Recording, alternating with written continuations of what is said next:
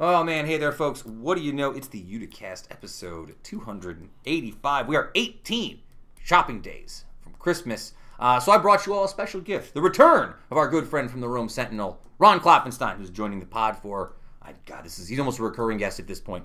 Also this week, we'll talk a bit about New York stuff. We'll talk about term limits in Utica. We'll talk about the national coverage that Tenny and Brindisi's getting. We'll talk about Warner Brothers and their new movie model. And we'll talk about marijuana potentially being more accepted, at least for now. Also this week, we'll talk about history lessons. We'll talk about Bob Dylan.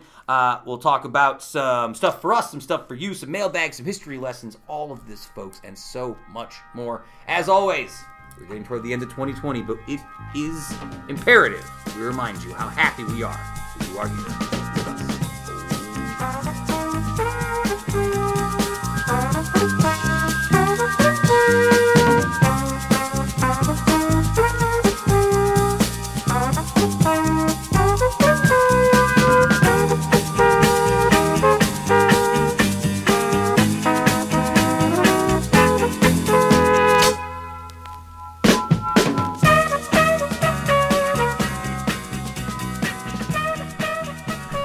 To the show, folks. It's the Uticast episode 285. I, of course, am here, your host, producer, Sam Familaro, joining you, as always, along with my co-host, co-producer, executive producer. Associate producer. I've been demoted. I've demoted myself. I've demoted myself to a lesser production role. Yeah. Kevin Sullivan is here. Mm-hmm.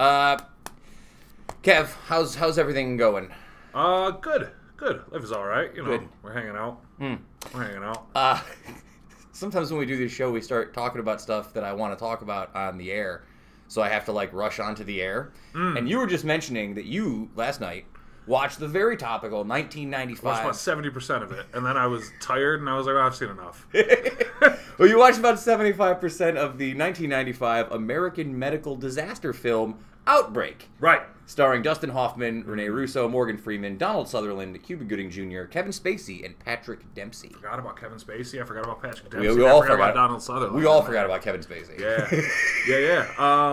What were your immediate thoughts watching Outbreak in the pandemic times? So I've seen this movie before. Number one. Yeah. It's not as relevant as when the pandemic started. It was Outbreak. It's not really yes, there is a disease.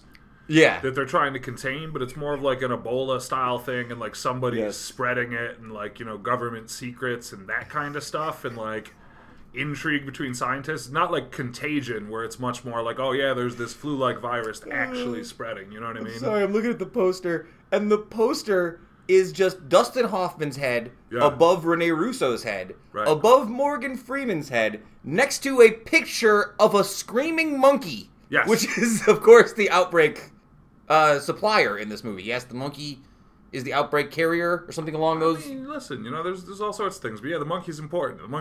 I kind of think we should stop the show, watch this movie right now together, and then come back and finish this segment. No, the reason I bring it up is when I was a kid. I remember somebody asking me what the scariest movie I'd ever seen was, and being a little kid not knowing any better, I said Outbreak, because I had seen it as a kid and it scared me. Yeah. Right, I would have to have been 10 or 11. I gotta say, they do, for the hemorrhagic fever where the people are bleeding out, they do some really convincing effects for that. I feel like Contagion did sort of step on Outbreak's block, though, as the more topical, newer, better ensemble disaster. Different kind of movies, right? Yeah. They're different. Well, they're both ensemble movies, though. They both have huge casts of actors in, these, No, Outbreak just feels like an ensemble movie, because a lot of those names went on to be people, but in 1995, no, it's not. Kevin Spacey is not really a star in this movie. He's an extra guy. Cuba Gooding Jr. is practically a role player, you know what I mean? So it's not this is some ensemble like that, because most of these names you see were not that big when this movie was made. You were telling me beforehand, Dustin Hoffman, not good in this movie. Terrible.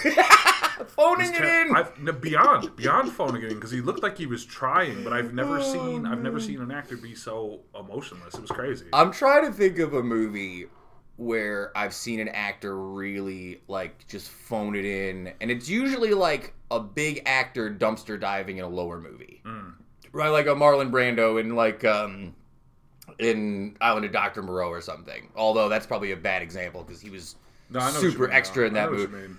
Like, oh, I got one. So there's an HBO movie. I don't even know if it's an HBO movie. I watched it years ago. It's called The Sound of Thunder. And it's produced by Edward Burns. And it's essentially a takeoff of the story Distant Sound of Thunder about people who go back in time to hunt dinosaurs and then change the future of the world. And what happens in this movie is after the setup, for about 10 minutes, Ben Kingsley shows up as like the evil corporate owner of this business. And it's just like, Jesus, Ben Kingsley, you didn't need to do this, buddy. You didn't have to do this. I know you're friends with Edward Burns, but you didn't need to make this. Oh, man. Yeah, Outbreak, great. I am a big fan of like a 90s, mid to later 90s era, just like burner thriller like this, where like it's not that good, but like you know the actors. No. And it reminds me like being in the video store when I was a little kid. It's that kind of movie for me, for sure. Much like Volcano with Tommy Lee Jones. Oh, Volcano. Or Dante's Peak, which are both kind of which of those is the better one? I forget. Dante's Peak is Brosnan? Is Brosnan and Linda Hamilton. Linda Hamilton. Wow, Linda Hamilton. Different again. Much like Armageddon and Deep Impact, very different films. Came out around the same time because they were popular. The better you would get a bigger kick out of Dante's Peak. Probably. Dante's Peak is a gnarlier movie. It's definitely got the worst stuff to see. Am I in the minority of people who never saw Armageddon but saw the other one? But saw Deep Impact? Like, as someone who's never seen Armageddon, only kind of familiar. Yeah, I'm surprised just because Armageddon was so big. Deep Impact, I think, is much better for my money. Oh, see, I think Tay Leone also phoned into that movie. Oh, she's great. No, I don't like her. Oh, she was great. I don't like her as an actress, but...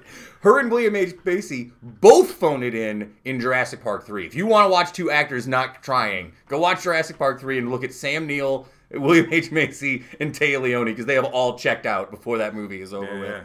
All right, so a nice 5 minutes on weird movies we watched this week. Joining us this week for episode 285 is Ron Klopfanstein, who we've had on the show multiple times. We're happy to have him. I'm going to have to ask him about what we just saw on TV, though, because Ron, of the Rome Sentinel, you may know him from there, is also, as we found out in the show many times, a big-time soap opera fan. Loves soap operas. Young and the Restless, Bold and the Beautiful. Really? Loves them. Big-time follows. There you go. So I'm going to have to ask him about what we just witnessed, which was a silent soap opera where there seemed to be some sort of... It wasn't silent. I think the volume was just off. The volume was off. The volume right, no, that wasn't some silent show flip. We were not really watching you. That's not... That fully misrepresents, so don't say that to this man, because then he'll have questions for you you won't be prepared to answer.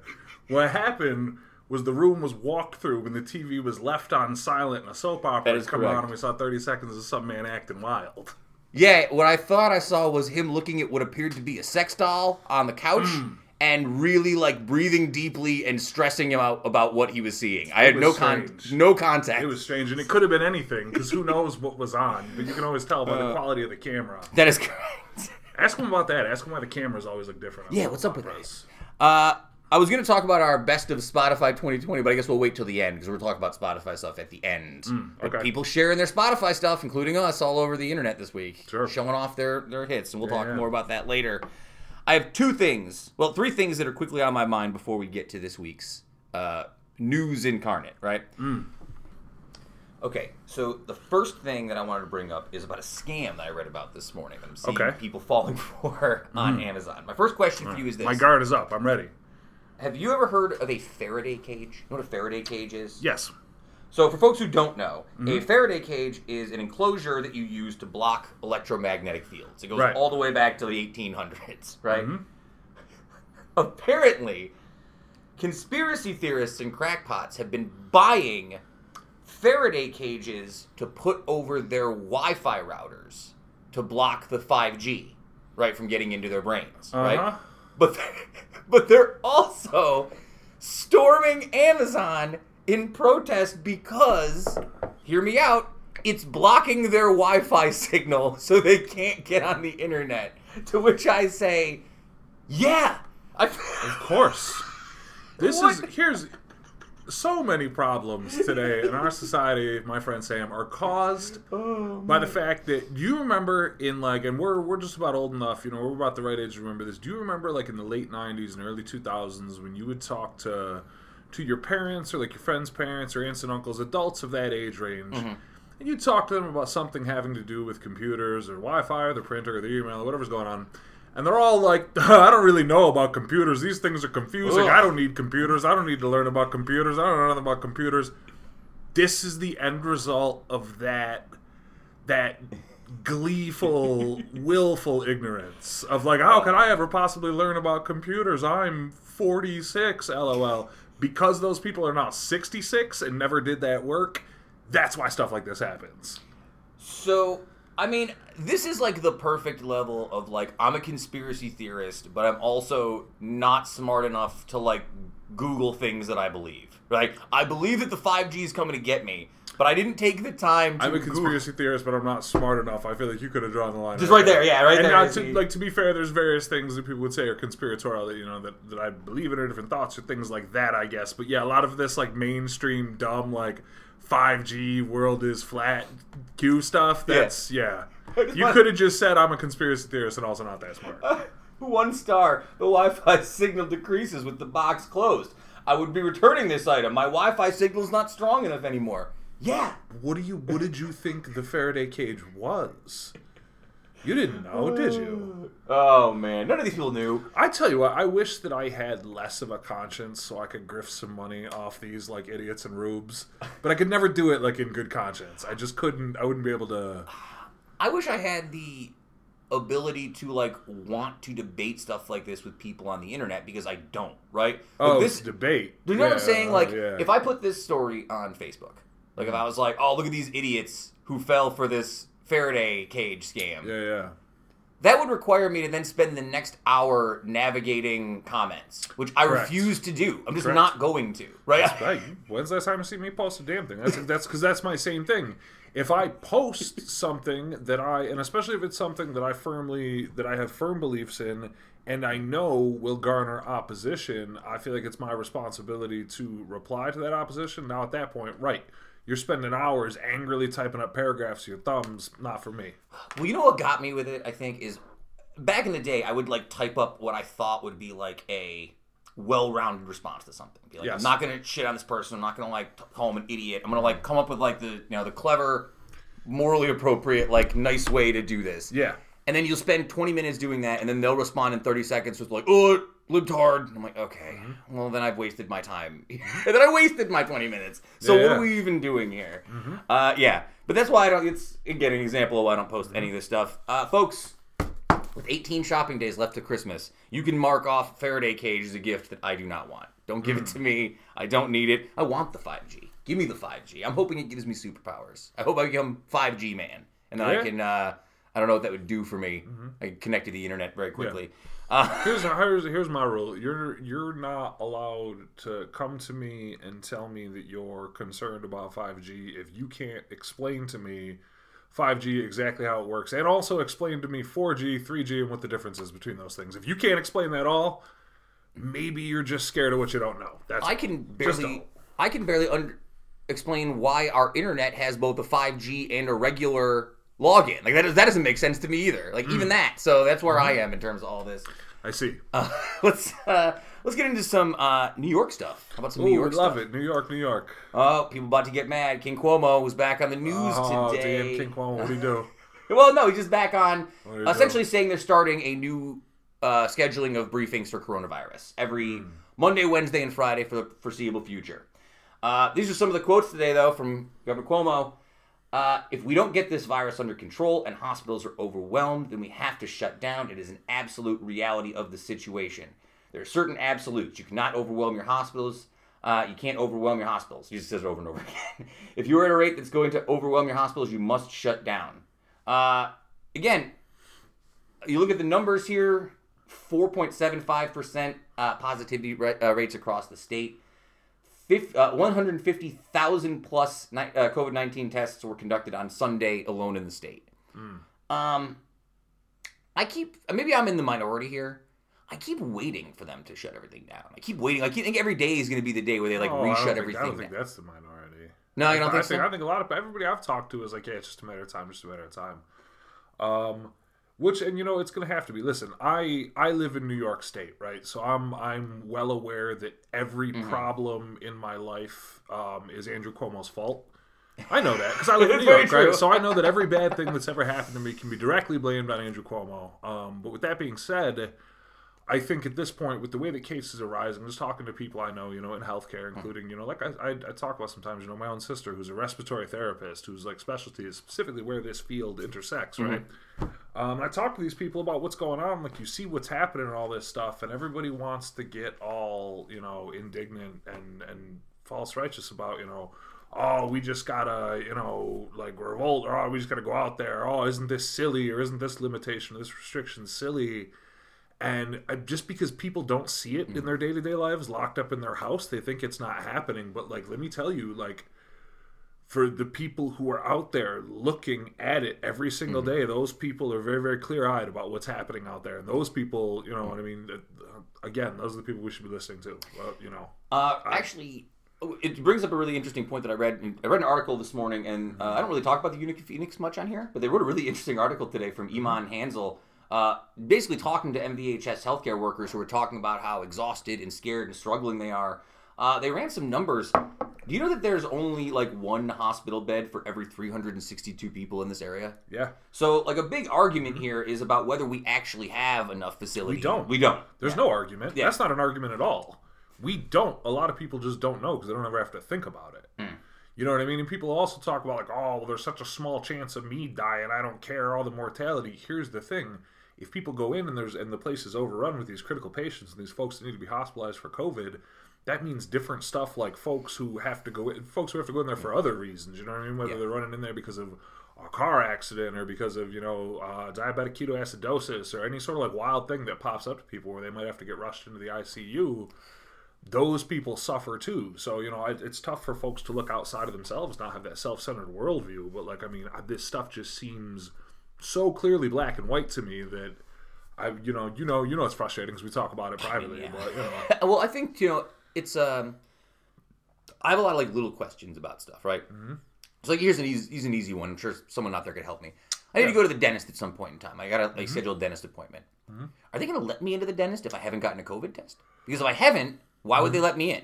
Why would they say, yeah, come in and infect our building, right? They might do I'm not sure. I bet each dental place has their own protocol. They might do something. I'm sure they temp you at the door. But yeah, if you could bring like a rapid test with a negative, they might let you in. But yeah, it's a good question. There's a lot of stuff like that people don't know. And then there's a lot of like little nuanced things like that I'm sure everyone faces in their daily life. It's just like that. Like these little things I think about. Same thing, I need to go get new contacts. I'm like, who's going to let me come in there and get this close to my face and be like, can you see? Right? Like, I don't think anyone wants to do that in today's day.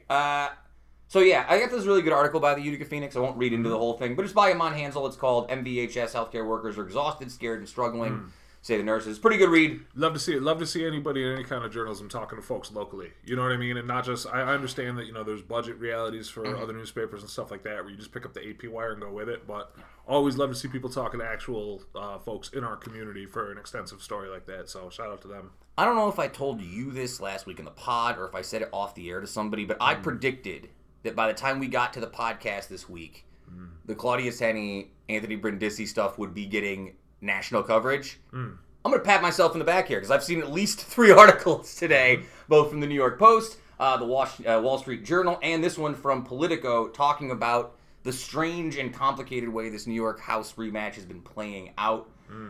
Again, I don't want to dig into every single detail because I'm sure a lot of people have been following what they're calling Stickygate. But with a vote that's this close, it's really going to feel super contentious where every vote that they try and fight for is going to matter. For sure. Should we be embarrassed? Like, as our district, for the way this was handled, that we're going to be like a national story now? It's not about our district. It's New York State specifically is not excellent at running. The language has become so heated, and so many people are saying, hang on, but the language has become so much heated, and so many people are saying so much wild stuff now that I would like to be careful and couch it a little bit what I'm saying, but New York State is not incredible at handling their elections. As far as the counting and the rules and the uniformity of it and that kind of stuff, there's a lot of like different like little fiefdoms all over where people do it in different districts and counties. And New York is not super well regulated at the state level to be kind of top down and run things more smoothly and more efficiency. We saw issues in the primary where it took a long time and stuff was kind of all over the place. Sort of a too many cooks in the kitchen situation. Well, the state Supreme Court Justice Scott Del Conte, who's overseeing this process, has apparently been really upset with the, quote, primitive office supplies, spreadsheets, and staples that different counties have been using to keep the process in check. Yeah. I mean, it's almost like we need some sort of overarching election law. Well, it's almost, and it's like also, not for nothing, hello, and not to become the Facebook comments here, but like, yeah, places need more money outside of just like, yeah, I know, Albany and downstate and Buffalo, you guys are surprised that we have primitive office supplies, but come out to some of these county offices in Red New York, you know what I mean? And yeah, it's, there should definitely be a little bit better infrastructure, and we certainly have the money for it. And, hopefully now that things have shifted a little bit in the state assembly and, the state Congress, we can make a couple more moves in that direction to try to ensure that elections run a little more smoothly and it's a little bit easier for people to vote here in New York, because we're a leader in this country on so many things. As much as some folks would say it's the worst state in the union and yeah, they it's will. Terrible. They'll tell you that. And I do understand that I don't like the fact that, Governor Cuomo has declared prima nocta over every new marriage that happens in the state, but that's just the price of paying business, So people will tell you it's terrible here or whatever it is, but we're a leader in so many ways that it is kind of silly and embarrassing that this is something that we just haven't taken the time to streamline and run more efficiently and run in a more New York manner, I also want to follow up on one last piece of local news, and this is from November 15th. We had our good friend, Councilwoman Celeste Friend, on the podcast, no pun intended. And it was on the 18th of November that she introduced legislation that would restore term limits from 8 years as opposed to 12, which changed in 2017. Mm-hmm. So this finally came to earlier this week, and the outcome is there will be term limits, which will stop people at 8 years, unless unless their pension is at stake. No, what? Unless essentially the people who would be in their second term now. Which would be Comptroller Bill Morehouse, Council members Mark Williamson, Maria McNeil, and Jack LaMedico. This would allow them to all run for a third term because they are grandfathered in. That makes sense. Now, people are mad about this, and I understand it too, but here's where my thought is, right? Isn't this kind of politics? Like, yes, I find it weird that these 4 people will get, like, these grandfather clause, but isn't that the compromise you have to go through to get the term limits you want? And to probably get the votes from those folks, too. Yeah. Yeah, so, like, I can see where people are like, oh, it's bullshit that these 4 people are going to, like, take advantage of this system. But, like, I don't know. I always go back to the Henry Clay thing, right? The great compromise. Like, a good compromise means that both people kind of walk away with... Well, I think that people... I think you're spot on. And I think that people forget... because things are polarized on a more national level and on a more large congressional level, and there's a lot more, like, dug in, just oppositional stuff happening. I think people forget that on a local level, something like this, this is what it's about. You know what I mean? This is getting the compromise, because if I'm one of those people who gets grandfathered in under this thing, and I would look at it and I'd be like, well, listen, I understand what you're saying here, but I also feel like if I vote for this, it's going to kind of screw my plans that I had. So I'm not against this in the spirit of it, but I plan the next 2 to 3 to 5 years of my life based around trying to continue to serve out in this role, and I don't want to scrap my whole plan. So you find something like this that works, What I didn't like was sort of the argument that was being made that, like, if people don't like term limits, they can just vote people out of office. I'm like, that's terrible. It's stupid. That's stupid. That's garbage. That's disingenuous. That's just a disingenuous argument. We don't really like it. You know what I mean? And I wanted to share a national story with you because I thought the story was really interesting. Former presidents Barack Obama, George W. Bush, and Bill Clinton have volunteered to get the COVID-19 vaccine on camera. Yeah. To promote public confidence in the vaccine safety once the U.S. Food and Drug Administration authorizes one. Yeah. My question for you, I love this, by the way. I think this is great. Of course. My question for you is, are these the 3 best people we could think of to get a wide variety? A lot of people are going to not say, screw Obama, or screw Bush, or screw Clinton. Like, these are not super popular folks. That's why you get all of them. Well, I was saying, who's somebody you could get out is there someone you could pick who would get out to more people? Right, than all 3 of those folks together? Like, it sounds stupid, but, like, would you need Trump up there to do it? I know that he wouldn't do it, but, like, theoretically, like, no. I don't think George W. Bush getting the COVID vaccine on live television is going to let, like, Republican people be like, oh, yeah, now I think we should get the Because they're like, oh, he'll let a lot of the older ones. Yeah, maybe. Yeah. The young, like, madmen, like, Proud Boy culters that you see. Right. I saw a dude literally yesterday. On Court Street going past the Stewarts. And I'd seen this dude a bunch during the election. He's a young cat, probably not even 30 years old, with his 2 giant Trump flags and his Trump hat. And it was like 2 o'clock on a Sunday. And I'm just like, come on, man. You poor guy. No, it doesn't help to add him to the proceedings, I don't think. Yeah, this is enough, because for the people who really need to be reached by this are the people who will still have, who have a little more reverence and more past and more remembering for these people, too. You know what I mean? Like, an actual memory of these folks' presidencies and stuff like that, you know? I was just trying to figure out, like, I know it sounds stupid, but, like, would somebody like The Rock reach more people if The Rock did this? The Rock would be helpful. Do you know what I'm saying? Like, I don't mean it, like, in a... For the type of people who take celebrities more important, I guess you would get some of those people, yeah, but no... Some celebrity, just because they're known, doesn't carry the same gravitas as a former president of the United States. No, I know that. I'm trying to think of, like...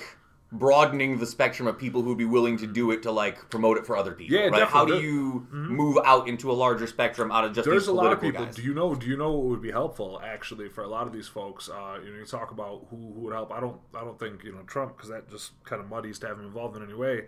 A lot of these Fox News personalities, though. Hannity. A lot, if they could get those folks. I mean, that's different because those people have been lying about it for months and months and months, and they could never do it. But then again, I mean, they can flip whatever they want. But if they went out there and they're like, "Yo, look, we're doing this too. We're here," that would be helpful to a lot of folks. It would have to. I think it's silly and it's gross that it would come to that, but that I can't deny to say that would be helpful. It would have to be one of the evil trifecta. It couldn't be like Chris Wallace or someone on like Morning Fox. It would have to be like Hannity or Carlson or Judge Jeanine or something, right, or whatever. But yeah, I don't think any of them would be willing to do it.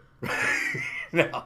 But yeah, I don't know. I thought this was really interesting. I don't know. If there's anyone you guys could think of that you feel like would reach a broad audience, I was trying to think of people who like would be... There is a notion. I think the move would be to branch this out, and you start with these presidents, but if it's still a sticking point for people or for whatever reason, you could definitely branch out into various coalitions, right? Like, say, if I was getting an organization together, I'm like, all right, we'll get some athletes to reach the sports fans, get some musicians to reach the these, get some this for that. You could get into some of that. I mean, it's...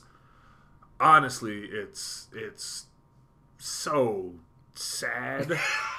It is. That, like, we have to find a way to trick people into thinking it's safe. Did you also see they're talking about offering people $1,500 if they get the vaccine? I mean, that giving money talks. $1,500.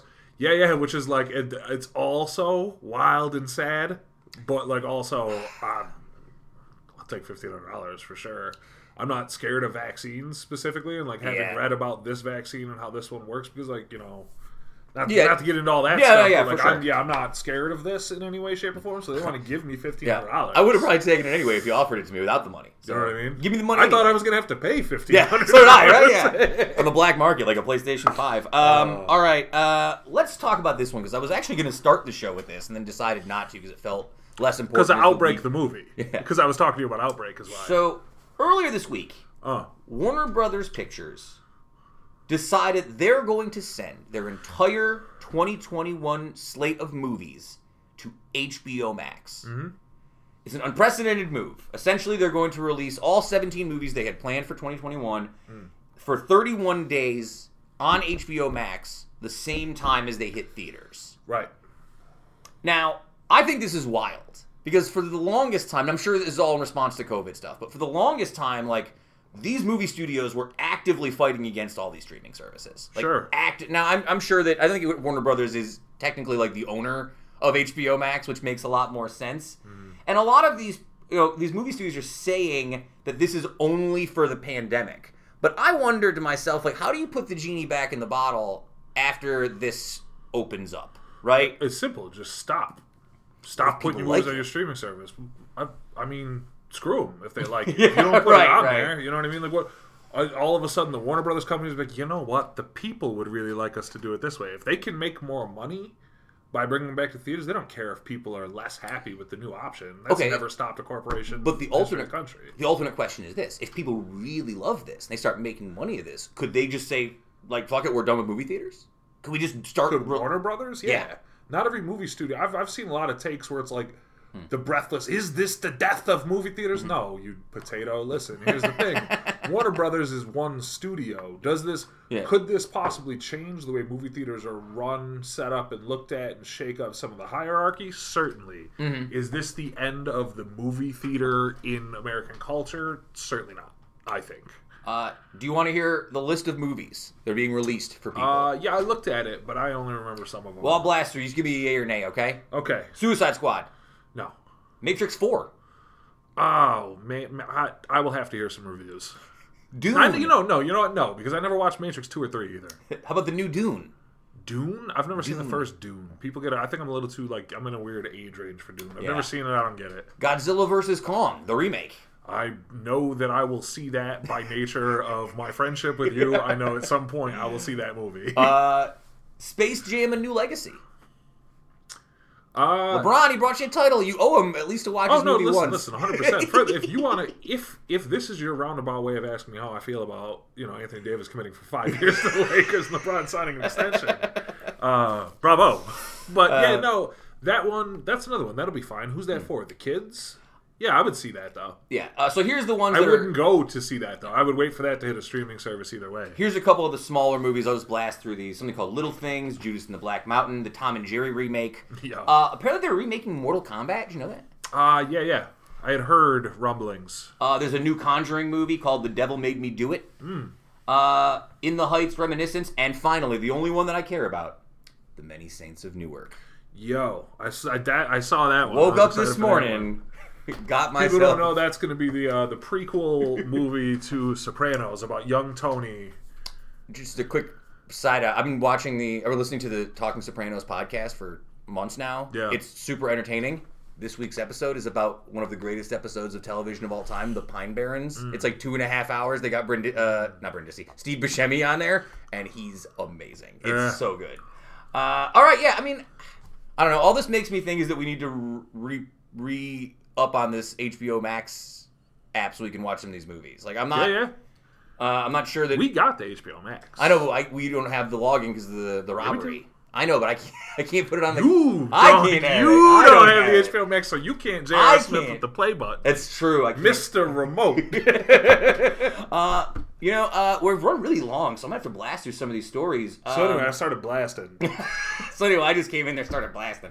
All right, this is from NBC News. Earlier this week, the House of Representatives passed a bill decriminalizing marijuana at the federal level, a sweeping measure that aims to reduce racial inequalities and drug arrests. The measure would remove marijuana from the list of federally controlled substances and expunge federal convictions for nonviolent marijuana offenses. It now goes to the Senate, where it is unlikely to pass. I don't know. I mean, I wonder at some point in time when this becomes so popular that even they can't vote it down. Well, it's already that popular. It will be mostly, I feel like they're waiting for the various corporations who would stand to lose money off top from some of the legalization of this. It looks like they're waiting to get a lot of business infrastructure in place so they can very quickly move over and corporatize marijuana when it becomes fully legal and stuff like that. So I think a lot of it is people who are donors and people who are lobbyists for industries waiting until they can get everything sort of set up to take over the bulk of the business and make the money and reap the rewards of this becoming legalized.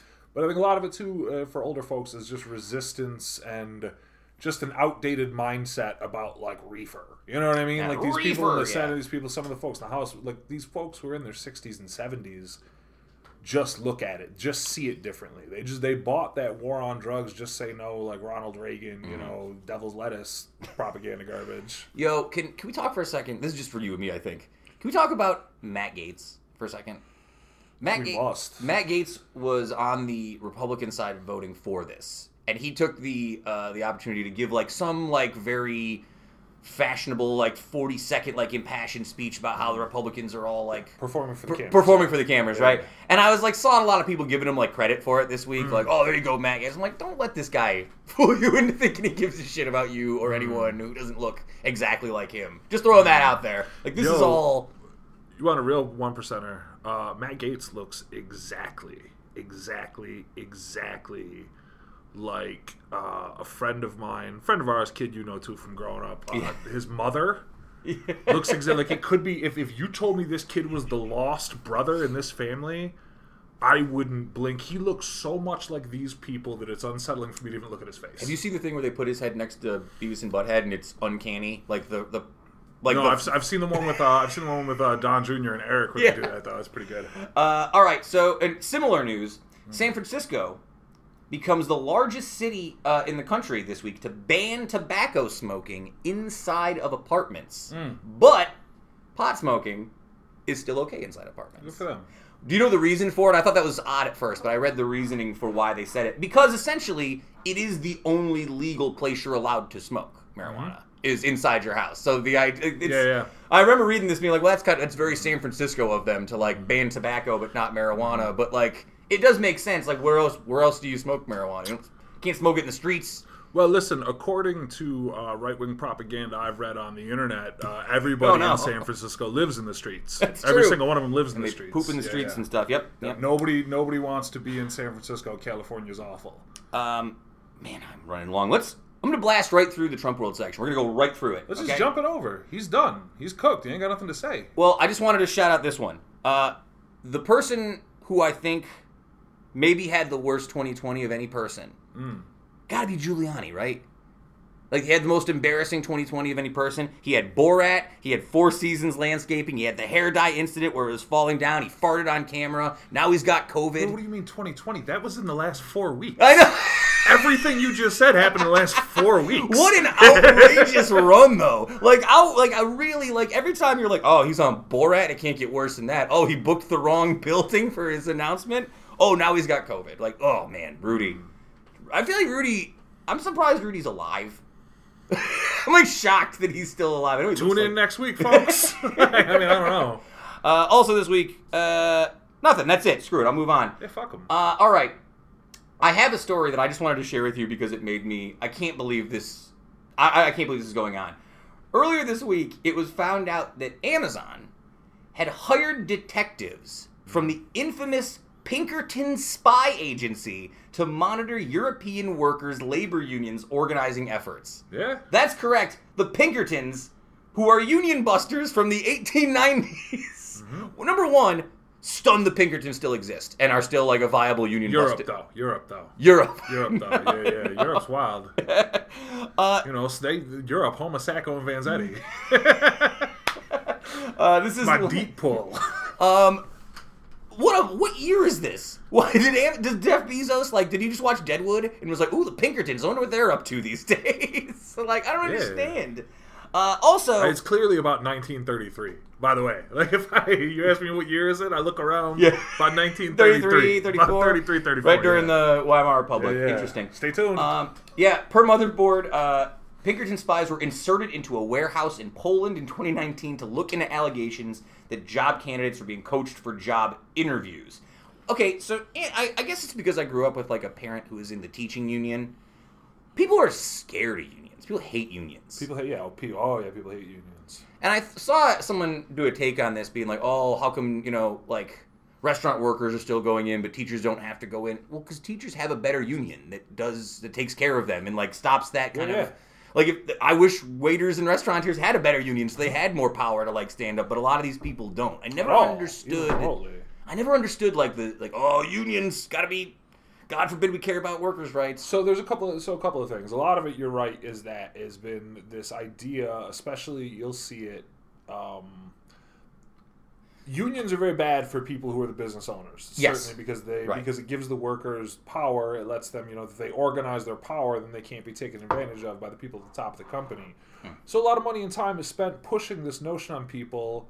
That unions are bad for you. Unions just make everything bad. You have to pay these union dues. You have this union for all these people that are slackers. Now, as somebody, I used to work at a unionized workplace, and my sector wasn't available for the union. The union was for the people who worked in the more plant, more hard physical labor, assembly line type thing people. And a lot of these folks in the union, they would complain they hated the union. And to be fair, I have seen plenty of people in some of the tradespeople's unions and a lot of folks there. There's definitely folks who milk it. Sure. And they know that because of their seniority that they're pretty untouchable and they lean into that. And you're going to have that, with some people, that's just the way it is. But at the end of the day, I also know that company. I know if that union didn't exist, those people would have all been shucked out of there 20 years ago, and there'd be nobody would be getting paid anything close to what they get paid there if that union didn't exist. So it's tough. So I think for a lot of people, if you're going to say that unions are no good and we shouldn't have them, or they're poorly run, or they protect people the wrong way, I don't think the answer is to get rid of unions or to minimize the role of unions. I think the answer is to get involved. And change it from there. Then you know what I mean, because we have to have protections for these workers, because you're watching what happens if the workers aren't protected. You know what I mean? Yeah. You're watching. You know, I don't know. I could do 30 more minutes on this topic. So no, I wonder. It's just something I'd noticed, and I don't know if it's like been more of a discussion in the Trump era than it was before, but like just sort of like these, no one should ever unionize. It's the worst. Like it's terrible. Everyone, like all businesses, no business wants you to unionize now. Yeah. So it's like, no business has ever wanted you to unionize. People, like, this is the thing. We're so far removed in our little bubble with our soft little lives. We've never faced any real like social adversity at all. People died for the right to be in unions 100 years ago, 120 years ago. You know, people say, unions are so bad. Unions are this and that. Unions are the reason that we have the 5-day work week, the 40-hour work week. Unions are the reason that kids aren't working in factories. You know what I mean? Unions are the reason that people aren't getting paid pennies. You know, all this stuff. So read and learn more before you talk. Always. All right, let's do two very quick. I got one, thanks, I hate it. This one goes out to a sheriff's office in Alabama who earlier this week deleted a Facebook post showing a Christmas tree decorated with quote-unquote thug shots of apparent suspects that they had arrested throughout the year. So what was it, just like a mixture of like white and black folks that they had there's a picture. Oh, it was all white folks? It wasn't? No, the thug shots on the Alabama Sheriff's Department Christmas tree were not white folks? No, I don't believe it. Oh my God, they must be very economically anxious down there. Caption read, "We have decorated our tree with thug shots to show how many thugs we have taken off the streets of Mobile this year." This was... how many of those people are for bullshit grandma marijuana pullover arrests? I always think about stuff like... And I know it's not the same thing, like police and teachers are not the same job. But I think to myself, if I walked into the teacher's room at any school, and there was a Christmas tree set up with pictures of the delinquent students all over it, I feel like someone would complain about that immediately. It wouldn't stand, right? Yeah. So I always wonder with stuff like this, how far did it go? How long was this up, and how long did people get into this before they're like, oh, crap, like Until we can't... people outside of it found out, probably. Yeah. You know what I mean? Like, this is another... When you talk about unions... Yeah. So for the thug shot Christmas tree, thanks, Alabama, but I hate it. And finally, our Diego... Thanks. I do not thank you, Alabama. I do not thank Fuck you, I hate it. And this week's Maradona Big Energy segment. We've talked a lot about PlayStation 5s recently, about how they're really hard to find. You've talked a lot about PlayStation 5s because you want one. This is reported from Eurogamer. Deliveries of PlayStations, mobile phones, TV, cigarettes, and more have been plundered in recent months by people using a technique called the rollover. Okay?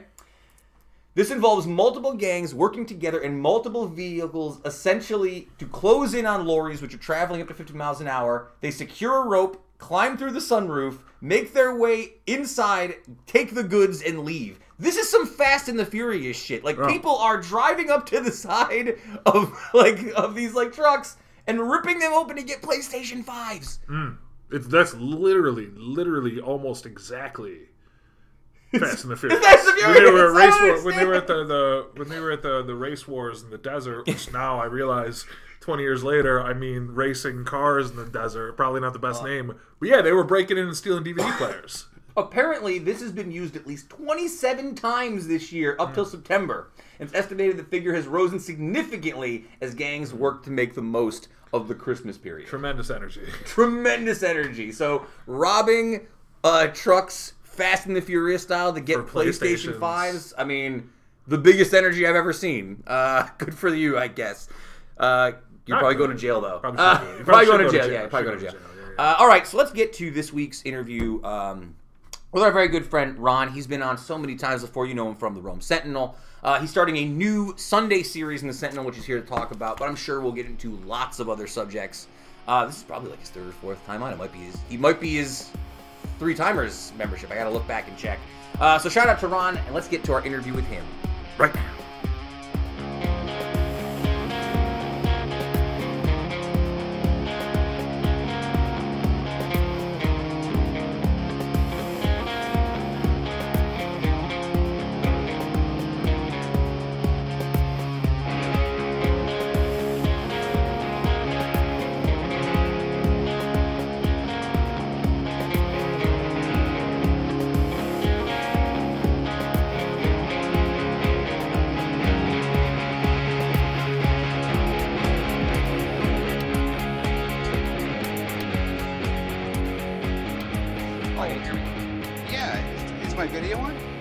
No, not yet. Do I turn on or do you? If you'd like. I'm always happy to see you. There we go. Let me get that. Ron, how's it going, buddy? It's going good. I was a little bit late today, but I went back to work and got my headset and... No, I love that. And I want to share that story with our listeners because I think it's very important. Ron is such a professional that he went all the way back to his work to get his headphones. You guys could get great quality audio for this interview this week. I absolutely did. You know, I use this so much now with all the remote teaching and stuff. And I tried all these Bluetooth ones. So if people have a suggestion of a Bluetooth that actually works well, please let me know because I've not been able to find one. So I have my old fashioned plug-in one and it works just fine. I know it's pretentious and I don't have them in right now. But I've yet to find a pair of Bluetooth headphones that's actually worked for me that wasn't just, I hate to say the AirPods, but I use my AirPods all the time and they work great. You know, they work good for the sound. I use them at the gym, but or when I'm vacuuming, but I can never get one that like picks up my voice. Right. Well enough for all these videos I'm making for school and for Google Meets and all that kind of stuff. So, Ron, it's been a while since you've been on, and I did not get a chance to pull this up, but it's definitely been since before the holidays. So I guess I'll start here. How was your Thanksgiving? Did you guys do like digital Thanksgiving, or how did your holiday go? Actually, what we did, my husband and I, we just stayed home. We live right next door to our families, but you know, it just wasn't worth the risk to take off my mask, and So because of Thanksgiving, you have to eat. You know, we'll go to Christmas, but I'm going to leave the mask on, even with my mother, you know, that I live next door to, because you just never be too careful, especially, you know, I've been busy all day, but I don't even know what the county executive came out with today at 3:00. I imagine it was pretty grim, the numbers. It wasn't great. And essentially they're coming back on every Monday, Wednesday, and Friday for the foreseeable future is what it sounds like. Yeah. I mean, I think I keep saying this to people, and I know I'm probably repeating myself to the listeners, but I feel like we've lost the nuance of life, right? Like I am aware that this is a deadly pandemic and we need to take it very seriously and need to social distance. And I can also think, oh my God, I wish I could get out of my house. Like these thoughts can exist at the same time.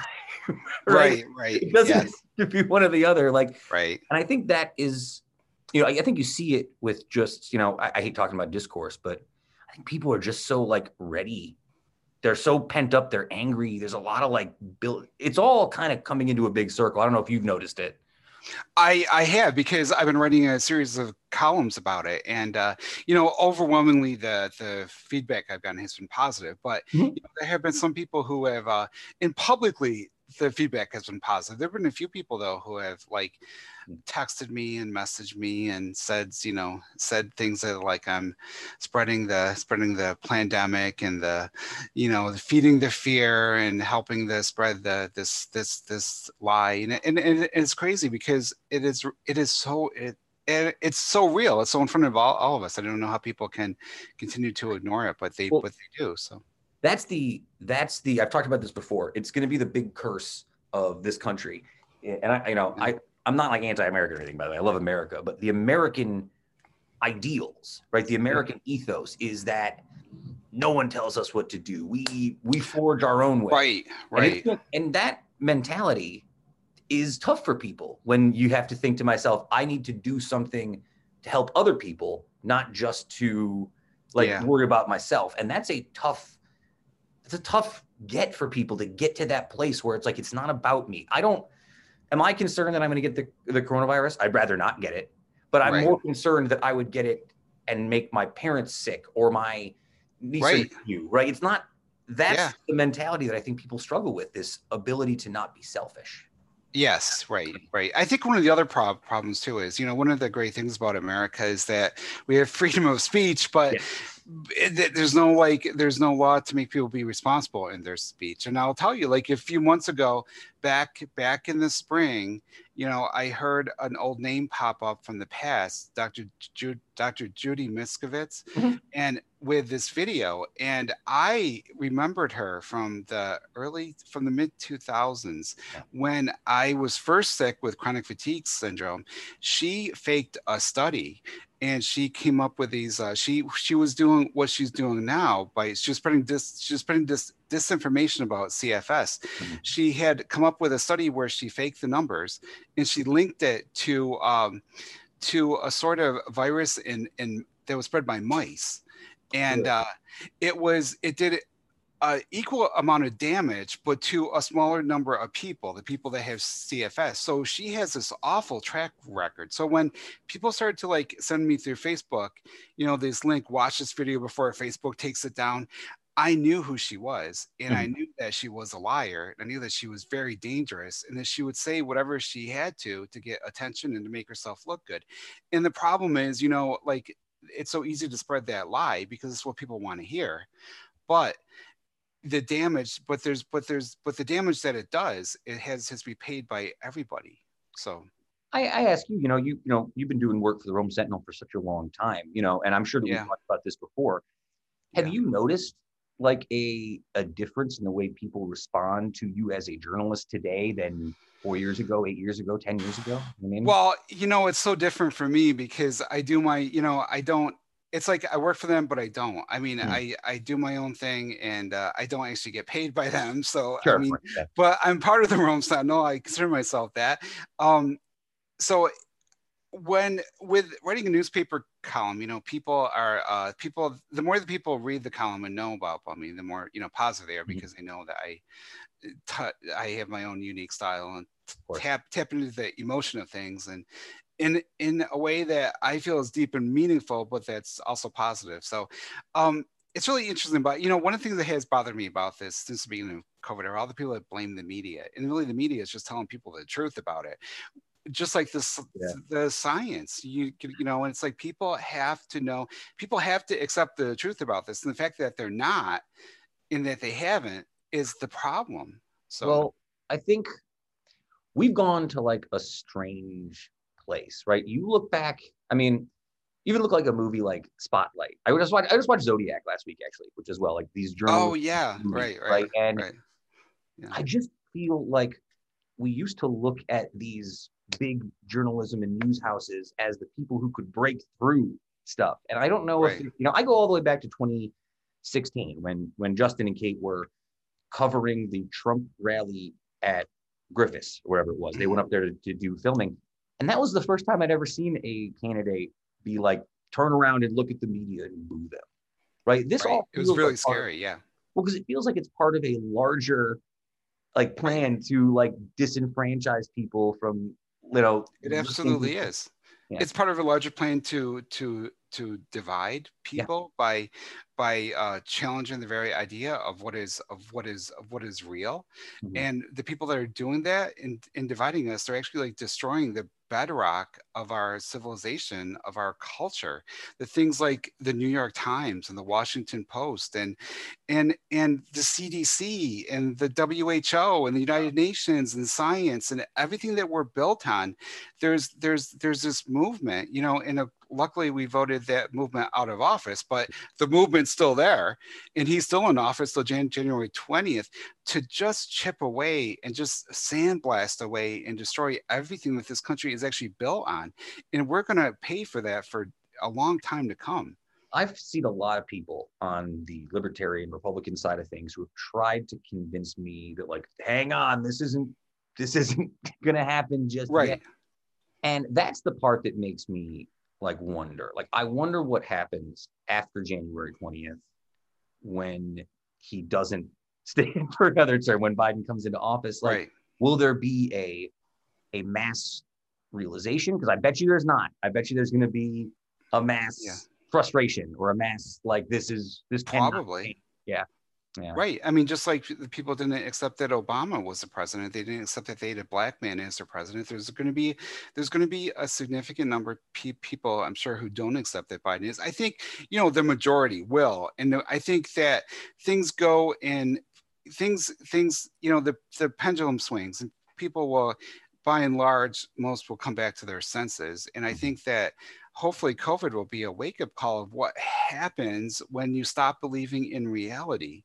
But on the other hand, there's always going to be just this, there's always going to be like about a third of probably of the country that's always going to be the ones who hold back civil rights and who hold back media and journalism and science and education and any positive thing. And we're always going to have to deal with that. So because it just seems to be worse lately, but Well, I think there's I look at it with these people talking about, how Joe Biden might potentially, $50,000 for student loans, like clear student loan debt for a lot of people.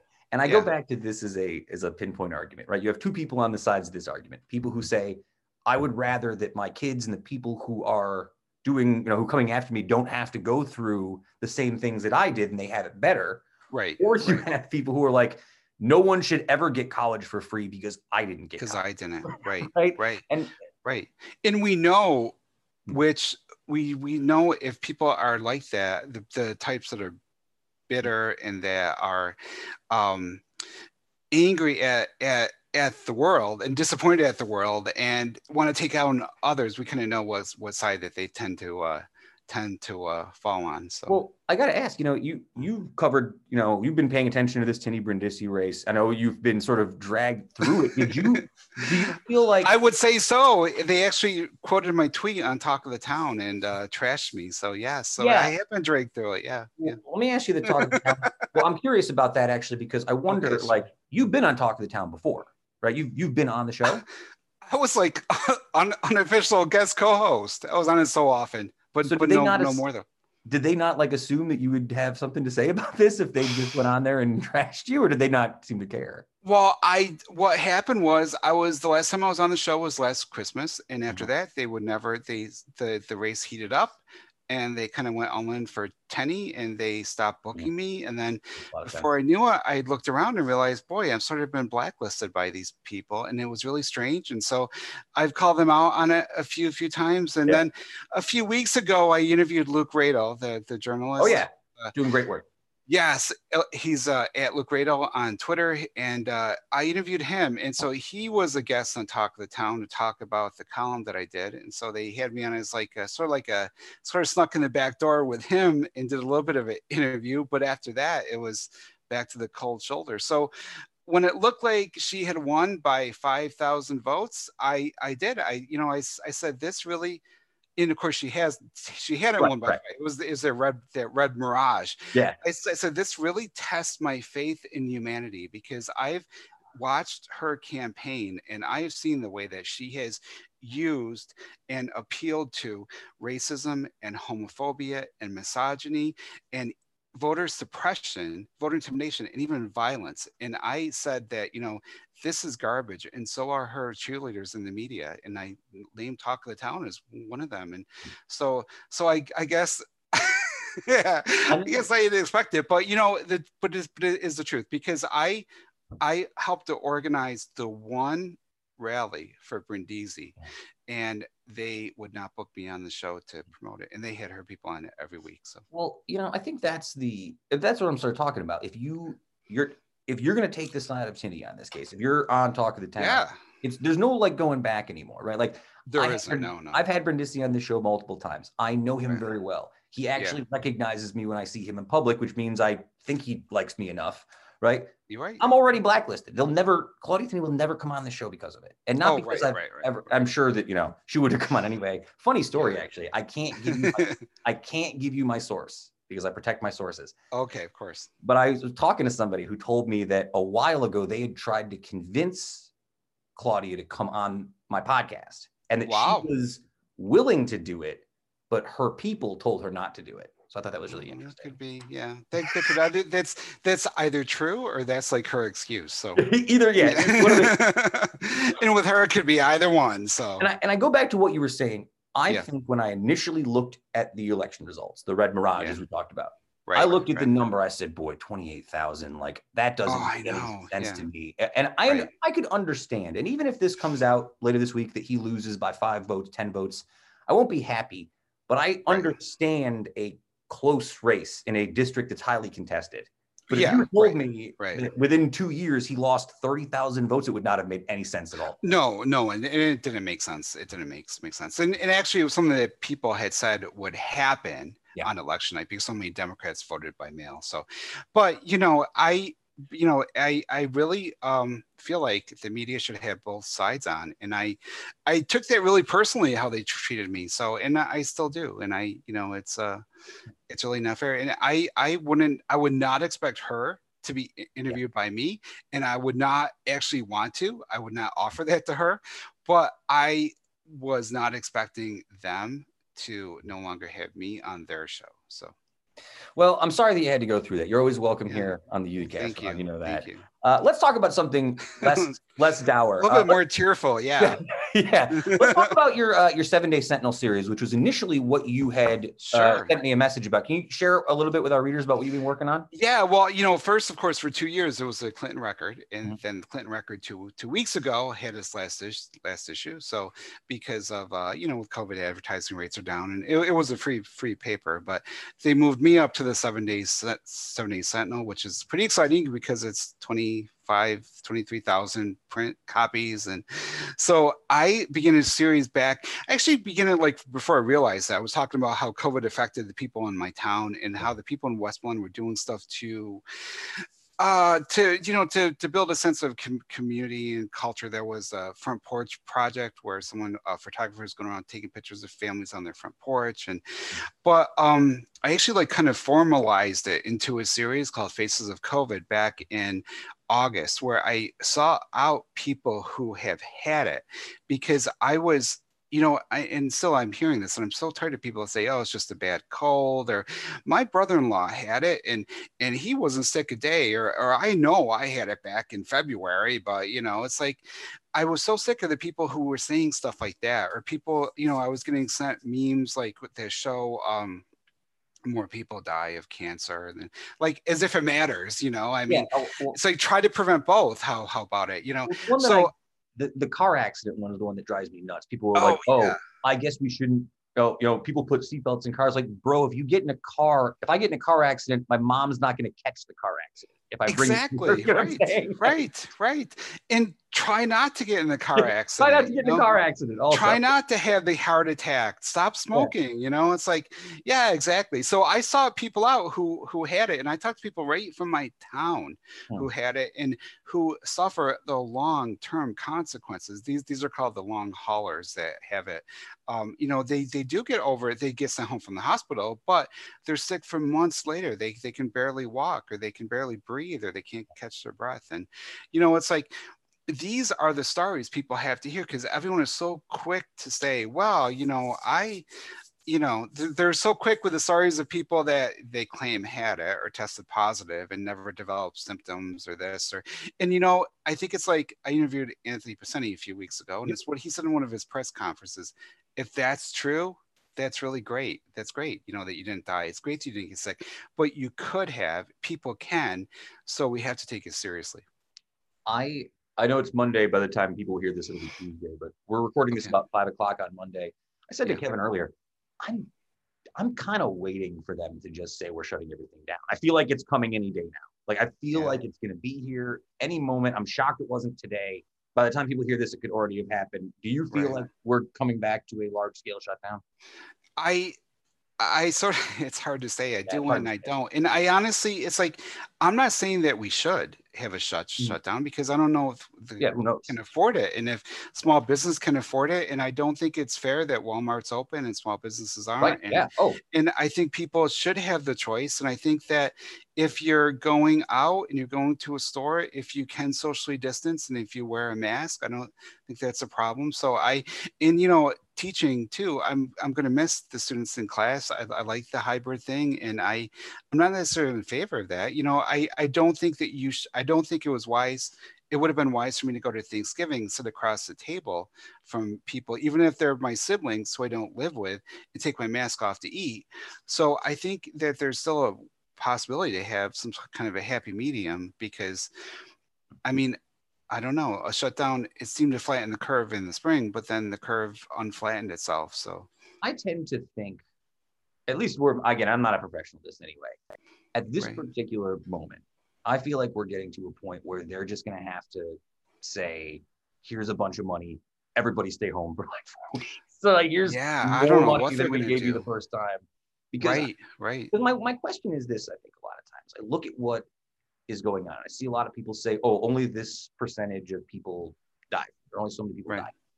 Is there a number? Do we have to hit like a 500,000 people before people take this serious? Do we have to hit 1 million people? Does it actually have to be a person in your family? I think it does. I think that's the thing. That's what I think. So, because the people that I know that in my family that don't believe it, that is the thing. The people that they've known who have told them that they had it, or told them that they even were sick with it, had such mild symptoms or none at all, that it's convinced them that it's not a problem. So I think, unfortunately, sometimes that's what it takes to hit home. So, and with your conversations with people, in your articles, what is the general message people seem to want to get out? Are they? Everybody who I've talked to who have had it, the number one message, of course, is wear the mask. The number two message is just do whatever you can to keep yourself from getting this, because if you are one of the people who get it, it can be physically devastating, and you may have it and there may be some of the people I've interviewed, I mean, they still haven't recovered. So, it's funny. I think before the shutdown happened, I was finishing student teaching. We were doing Global History 9 and high school I was working. And we were doing the Black Death. And this was in, December, January. And I remember we were just starting to see reports coming in on TV, on like ABC and CBS every morning about COVID and other parts of the country. Yeah. And it got to a point where, every morning when I would have my kids come in, they'd be like, yo, Mr. Sam, can we watch what's going on today with COVID? Yeah. And I remember the very last day I was there, it was sometime like near December and whatever. And they essentially were like, do you think this is going to come to America? Are they going to shut down the schools? Right. And even then I was like, no, I don't. I know. That's how I felt too. Yeah. So. I know. Right. So I feel like I don't feel like I lied to him. I feel like I misled my poor kids, being like, no, I think you'll still be in school in February. It was unimaginable. I mean, that's the thing, it's And I'm not saying at all people shouldn't live their life. I don't even think things should be shut down. I think you should, if you're out of your house and with other people that you don't live with, you should wear your mask. I love that I got to, in August, we went back to Utica College, and I love that I got to teach in person again, and I loved every second of it. And I think people just have to be more sensible. Like, keep the mask up over your nose, and maybe it didn't have to be like this. It does seem like a little bit, the Christmas shopping is a little bit too intense right now. People probably should maybe space out their hours of Christmas shopping. But Black Friday is for a loop, watching people on Black Friday. I was like, nah, dude, that's not the answer. Right. I think that extremism is usually always wrong. So I'm not an extremist at all. My husband and I, we got married during COVID. We went on our honeymoon during COVID. By the way. Thank you. I finished my master's degree during COVID. I got a new job. I taught in person during COVID. We went to Niagara Falls, and we ate at Rainforest Cafe in the end of summer. And it's like, I think people should live their life, but I think that you can do that. And I think that you can do that and still acknowledge that this is very serious, and that it's important that you wear your mask, whether you believe it or not. And, it's just really a tragedy that it's come to this again. And of course, folks, we're talking to Ron Klopfanstein. Ron, where can people reach out, follow you if they want to follow your work. It's either there's so many ways. You can follow me on Twitter at Ron Klopfanstein. You can follow me on Facebook at BeMoreWestmo. You can follow me on the Rome Sentinel, specifically at romesentinel.com/BeMoreWestmo. Or now you can go to the Rome Sentinel and just go to the 7-Day Sentinel page. And I'm on the 7th. There's a whole box with all my stuff there, and all my back columns. And, I'm really proud of the one that I wrote 2 weeks ago, the last one for the Clinton record, that kind of summed up my entire time at the Clinton. It's been interesting being a columnist because, I've lived 2.5 years of my life really writing about it in public. And it was, I was not trained to be a journalist. I'm an English major.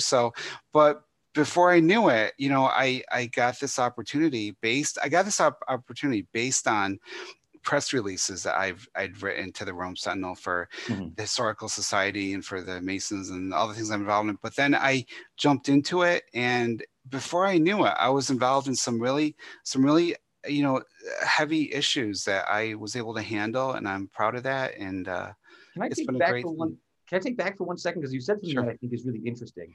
So you were sending out work even though you didn't have a job there. You were actively sending out work and trying to get noticed.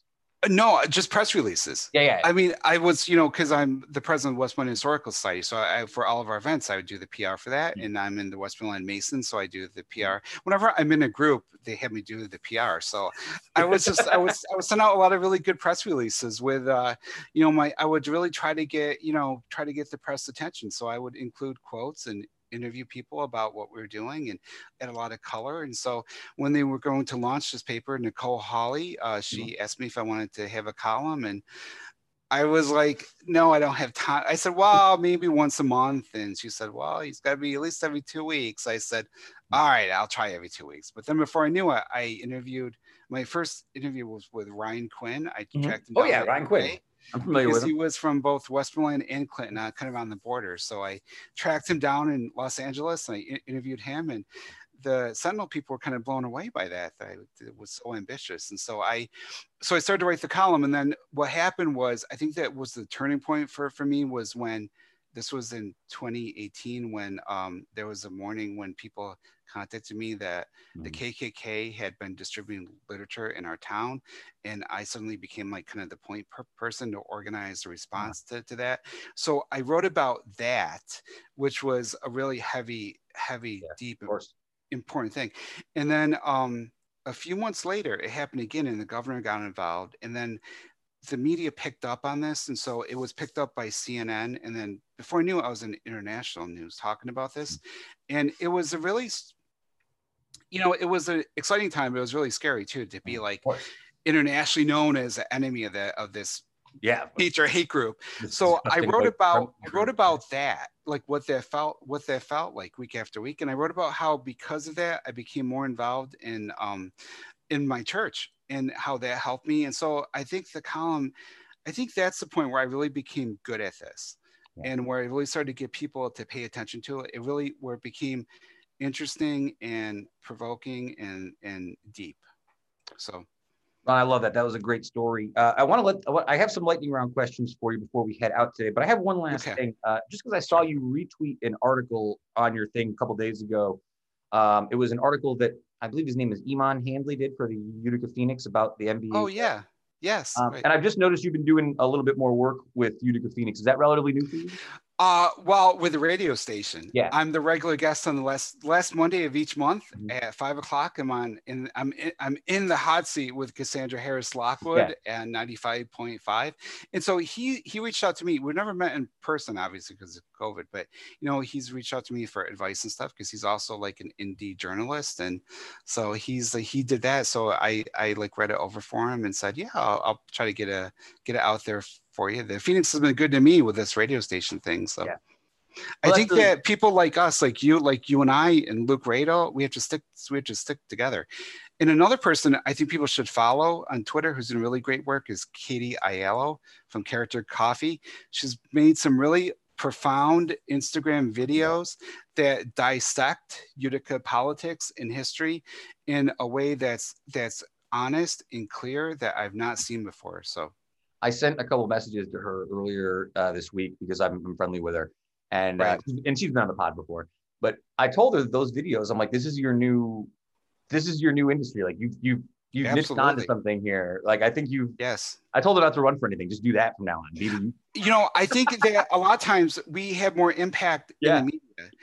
I think that's what I found too, because I did run. I didn't win town council, but I became this, much more impact with this on a much larger geographic and much larger scale of being, having once a week 25,000 people read what I write. And for her too, I think she can do a lot more as an outsider by just telling the truth. And, her, the people that write for the Phoenix, Luke Radel, I think that there's this whole other side of the media that is independent and that is investigative and that does it because of a passion for the truth. And that we're in a really important part of the conversation. Well, Ron, I appreciate you saying that. And that's very sweet of you to say. I don't think of myself always as that important, but I appreciate the work that you guys have been doing. And I'm glad that I can have a forum for people to come share their thoughts and their discussions with other people. So we are too. Yeah. So Ron, let's do a quick lightning round question here for you. And this time I wasn't prepared. Remember last time you used to tell me what they were. So I had 20 minutes to think about it. So this truly is a lightning round. So I want to say too, that I had a soap opera question, but we won't get to it. So next time. Oh no, that's fine. General Hospital went off the air for a little while, but they came back. They were a COVID victim for a while, but now they're doing the rapid testing thing. So they're doing back to their scenes. And so we had a whole bit about soap operas earlier because I was doing the show after I was watching The Price is Right and I was getting ready. So we turned the TV on mute. And then for about 20 minutes, there was a soap opera playing on mute. And I didn't want to turn it back on because I liked the story better when I was making it up. All right. So Ron, give me one book, album, movie, or television show you are currently reading, listening to, or watching. Oh, let's see. Well, I would like to I still have to promote Mrs. America. I watch it on and off. I watched when it first was on in the spring. It's on Hulu, and it's an important history lesson that is about women's liberation and the backlash against it, and how the haters were able to do so much damage to our culture, and they prevented women from having constitutional equality, which is crazy. And it's something that says so much about who we are now. I think that Phyllis Schlafly is the precursor to Donald Trump. And I think to understand why we have all this hate and all this negativity and hostility, you have to look back to the history, but not necessarily the ancient history or the older history, but the recent history. A lot of it began in the 70s and built up to Reagan. And then that's where we really started to go awry. So Mrs. America on Hulu. Yeah, I'm a Latin American histories major by trade, so I have lots of thoughts about what Reagan and Bill Barr did to us. Yeah, right. So I'm going to set up a scenario here for you. Okay. So picture it in your head. You are the World Wrestling Federation heavyweight champion. Okay. You are walking down the ring to the ring to defend your title. The crowd is cheering. They're shouting your name. Ron, what song is playing in the background as you make your way down to the ring? Oh my gosh, let's see. How about New Attitude by Patti LaBelle from Beverly Hills Cop album, from the Beverly Hills Cop soundtrack in the 80s. I've always considered that sort of like an anthem. I love it. New Attitude, Patti LaBelle. What's the very first thing that you'd like to do when we get out of the COVID times and back to something resembling normal? What's the one thing you miss the most? I have all my students in the classroom. That's what I want to do the most. Yeah. And also to celebrate Flag Day at our historical society. We have these wonderful old fashioned Flag Day celebrations, and gosh, I miss that. And I guess I don't really have a last question. I just want to say, I hope you have a wonderful holiday, Ron. I hope you guys stay safe. And it's been a long 2020, and we really appreciate you spending some time here with us. And again, follow Ron at all of his various publications. I will link it in book and stuff when we're done. Right. Ron, thank you for spending time with us here today. Thank you, Sam. And much like I've said to every guest who's been on here, I don't know how this works otherwise. So when I end this interview, it will kick the interview off. So I'm sorry that it's so. That's okay. I understand. Ryan, have a great day, and we really appreciate it. Enjoy the rest of the year. Bye.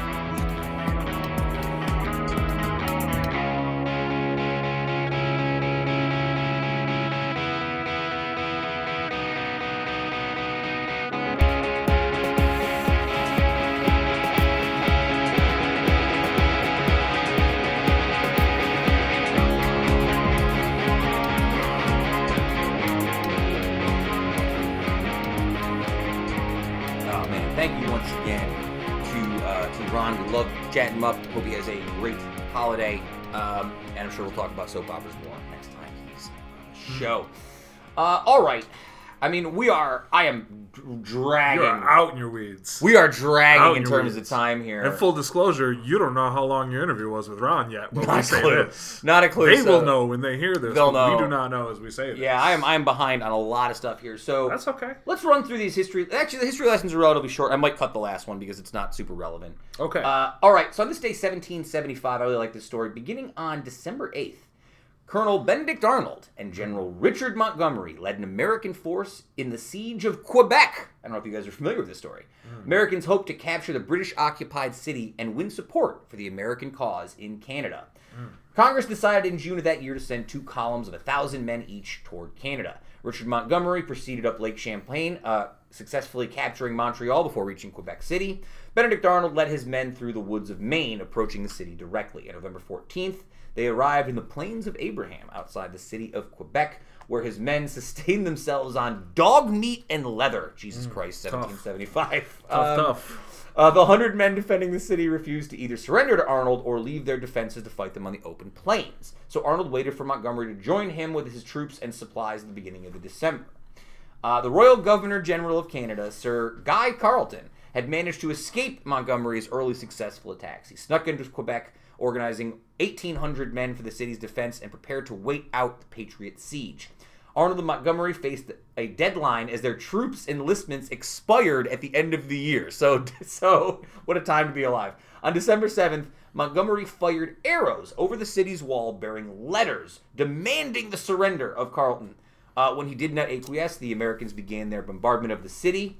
However, this attempt was a disastrous failure, as on December 31st, Montgomery was killed and Arnold was seriously wounded. So the failed coup to take over Quebec. I mean, Benedict Arnold, tough go. Tough go. Racking up L's. Racking up L's. So yeah, I love American Rev. Benedict Arnold actually, client of Rudy Giuliani. A lot of people don't know that. It's true. On this day, 1878, Delaware becomes the first state to ratify the Constitution. Less than 4 months before the Constitution was signed by 37 of the original 55 delegates at the Constitutional Convention in Philadelphia. The Constitution was sent to the states for ratification, and by the terms of the document, the Constitution would become binding once 9 of the former 13 colonies ratified the document. Delaware was the first, and on June 21st of 1788, New Hampshire became the 9th state, which officially ratified it into law. The Constitution took effect on March 4th, 1788. Since the Constitution came into force, it has been amended 27 times, including one amendment that repealed a previous one. In order to meet the needs of a nation that has profoundly changed since the 18th century, it's very important that we should be able to amend the Constitution. I know that's a dirty word. First 10 amendments, obviously, the Bill of Rights offers specific protections for individual liberty and justice, while a majority of the 17 later amendments expand individual civil rights protections, address issues related to federal authority, or modify government procedures and processes. All 4 pages of the original U.S. Constitution are written on parchment, and unlike ones made in many constitutions worldwide, all amendments to the U.S. Constitution are appended to the actual document. So, some interesting stuff about the Constitution there. Yeah, remember, folks, we're allowed to change it when things change. We don't live in 1787 anymore. Just a reminder. I guess I didn't realize this was today until I started doing the research today. Today's Pearl Harbor Day. Yeah. On this day, December 7th. Yeah, on this day, will live in infamy. It will live in infamy. Yeah, December 1941 at 7:55 a.m., Japanese dive bombers bearing the red symbol, the rising sun of Japan, appeared out of the clouds above the island of Oahu. 360 Japanese warplanes followed, descending on the U.S. naval base at Pearl Harbor. Diplomatic negotiations with Japan had been breaking down already before this. President Roosevelt and his advisors knew that an imminent attack from Japan was probable, but nothing was really done to increase security at this particular time. That Sunday morning, many personnel had been given passes to attend religious services. At 7:02, radar operators spotted large groups of aircraft in flight toward the island. But there was a flight of B-17s expected from the United States at that time, so there was no initial alarm. The day after Pearl Harbor, much of the Pacific Fleet was rendered useless. 5 of the 8 battleships, 3 destroyers, and 7 other ships were sunk or severely damaged, and more than 200 aircraft were destroyed. A total of 2,400 Americans were killed, and 1,200 more were wounded while they valiantly attempted to repulse the attack. I mean, most historically, 3 days after the initial... let me go back for a second. When they voted on whether or not we should go to war with Japan after this, there was only one person who voted against it. That was Representative Jeannine Rankin, who was a devout pacifist. So at the time, it was a 388-1 vote to go to war with Japan. 3 days later, however, Italy and Germany declared war against the U.S. anyway, and the U.S. government responded in kind. So we could have waited a couple days and they would have just declared war on us. But yeah. I mean, I think we've talked about this before. My grandfather was Pacific War duty for World War II, but he was a paratrooper. Did you have family at Pearl Harbor? My grandfather Your grandfather was a Pearl Harbor Harbor survivor. I think we've talked about this. He was a Pearl Harbor survivor. He used to have the coolest license plate. New York State would give you special Pearl Harbor survivor license plates with like extra stuff. And I think my Uncle Jimmy, who's retired Air Force, lives out in Sacramento, is in possession of them now. But yeah, he was stationed at Pearl Harbor on that day, and he was... he passed away when I was pretty young. Yeah. Right, I was probably I was 11, and so I never got to really discuss it in any meaningful way. But yeah, crazy, man. I mean, absolutely. You'll never forget the date. You know that famous speech FDR went on the radio and said December 7th, a date that will live in infamy. You know what I mean? And yeah, I don't know. I don't know what else to say about it, but Pearl Harbor, crazy. December 7th, 1941, a date which will live in infamy. The United States were suddenly and deliberately attacked by naval and air forces of the Empire of Japan. All right, we'll just do this one because I feel like it's topical, and then we'll move past the last one. On this day, 1979, smallpox was officially declared eradicated. On December 9th, the Commission of Scientists declared that smallpox had been eradicated. The disease, which carried around a 30% chance of death for those who contacted it, was the only infectious disease affecting humans that has officially ever been eradicated. Damn. Wait, how did they eradicate it? That's a great point. What did they use to eradicate the smallpox, Sam? Tell me. Oh, we'll get there. Tell me. Well, let me give you a little history about smallpox first. Okay. Smallpox, or something that we consider similar to early versions of smallpox, ravaged humanity for thousands of years, with the earliest known descriptions appearing in Indian accounts from the 2nd century BC. It's also believed that the Egyptian pharaoh Ramses V died from smallpox in 1145 BC. However, recent studies indicate that the actual smallpox virus that we are dealing with here in this evolved as late as 1580. So it can go all the way to 1580 CE, right? A type of inoculation, which was including a small amount of the disease in order to bring on a mild case, was widespread in China by the 16th century. So the Chinese were inoculating people. Now, inoculation is a word that a lot of people might not be as familiar with. Are there any current medical treatments that involve inoculation for diseases that are available and recommended for people?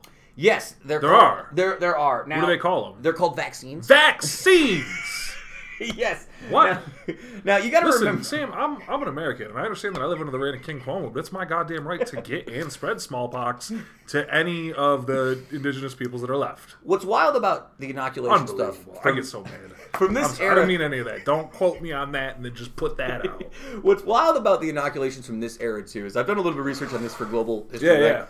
You got to think in this era, what they would essentially do is find a dead body. Cut a small piece of it off, and then cut a piece of the sick person's skin and put the dead person's piece inside and close them back up, which feels a lot more dangerous than a vaccine. Because it was. Because it's super dangerous. Uh-huh. That's what As it is well known that there is no record of smallpox-like illness in the Americas before European contact. And the fact that Europeans brought smallpox with them was a major factor in their conquest and the near eradication of many of the indigenous peoples of North, South, and Central America. Smallpox was the leading cause of death in the 18th century, leading to many experiments. It was 1796 when an English scientist named Edward Jenner discovered the vaccine. Unlike other types of inoculation, Jenner's vaccine carried zero risk of transmission, which was an issue that you would have with other types of inoculation. Yeah.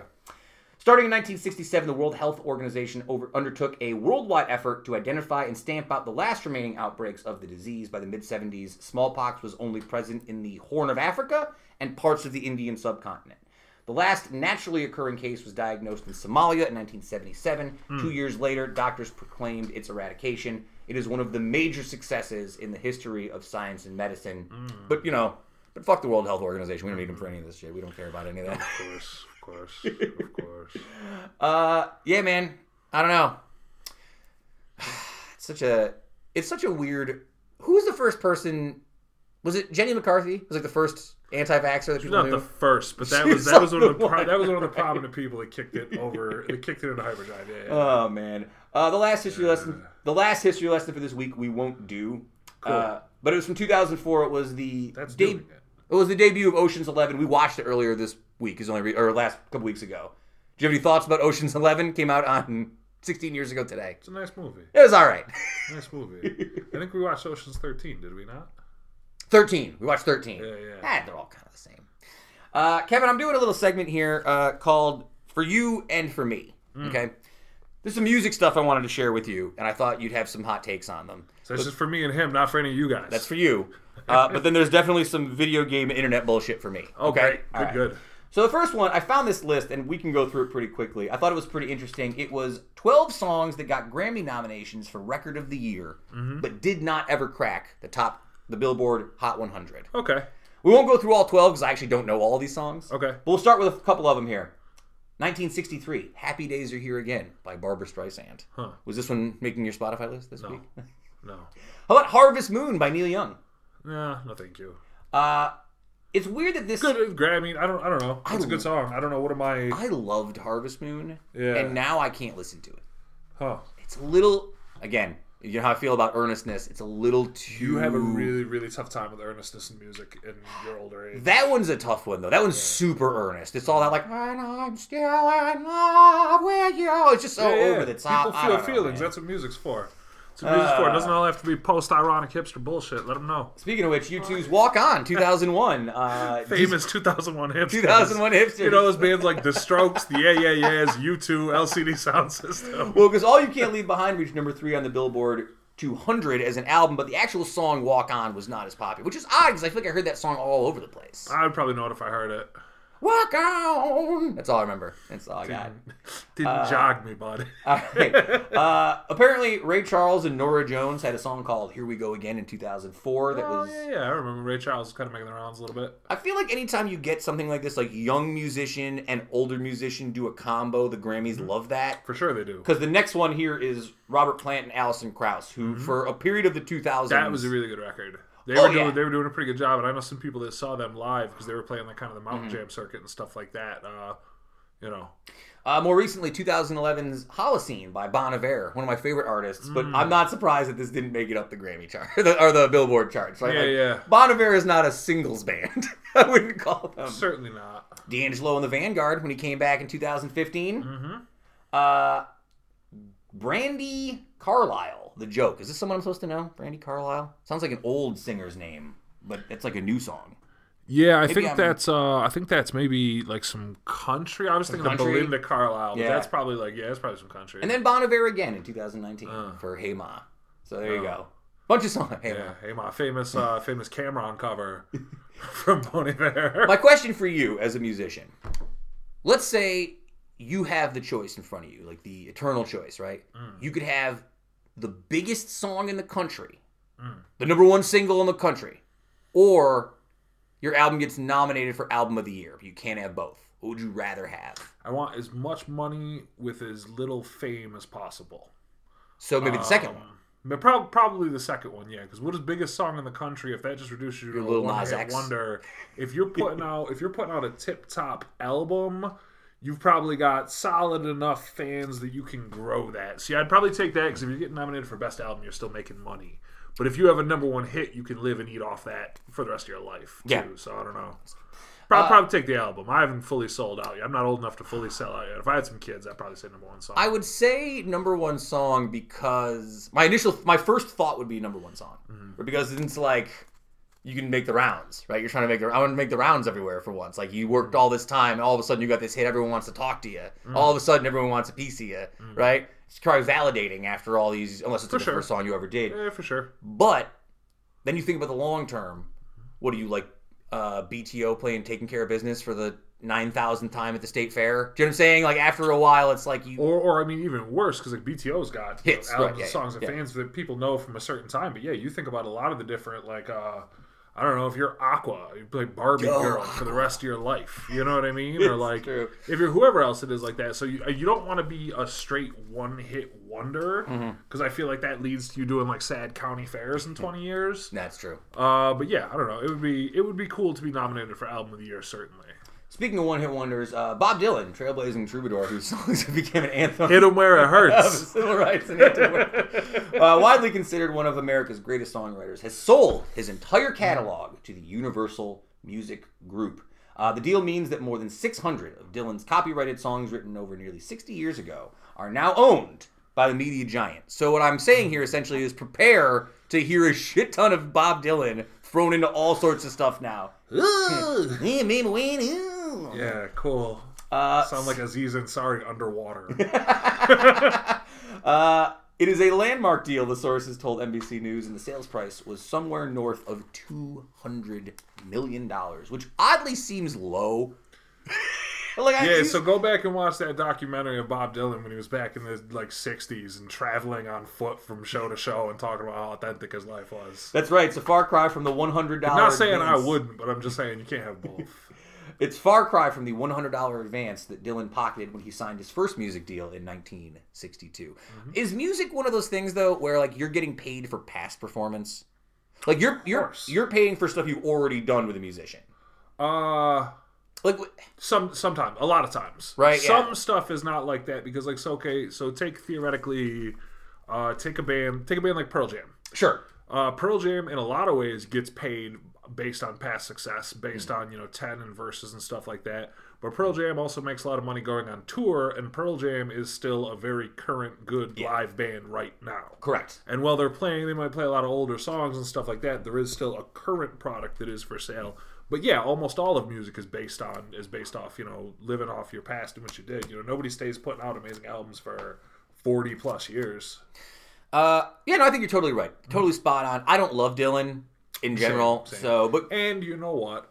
To be charitable as well, I like to break balls about it because Bob Dylan is one of those things where the people who love it get and I know because I'm a Radiohead fan, so I understand. I get it. But yeah, it's one of those. I've just never gotten that into it. And I haven't tried to listen to every Bob Dylan song ever, but I've heard a good 20 or 30, and I've heard one or two, albums fully through, and it's always been fine, and I understand why it was important at the time. Mm-hmm.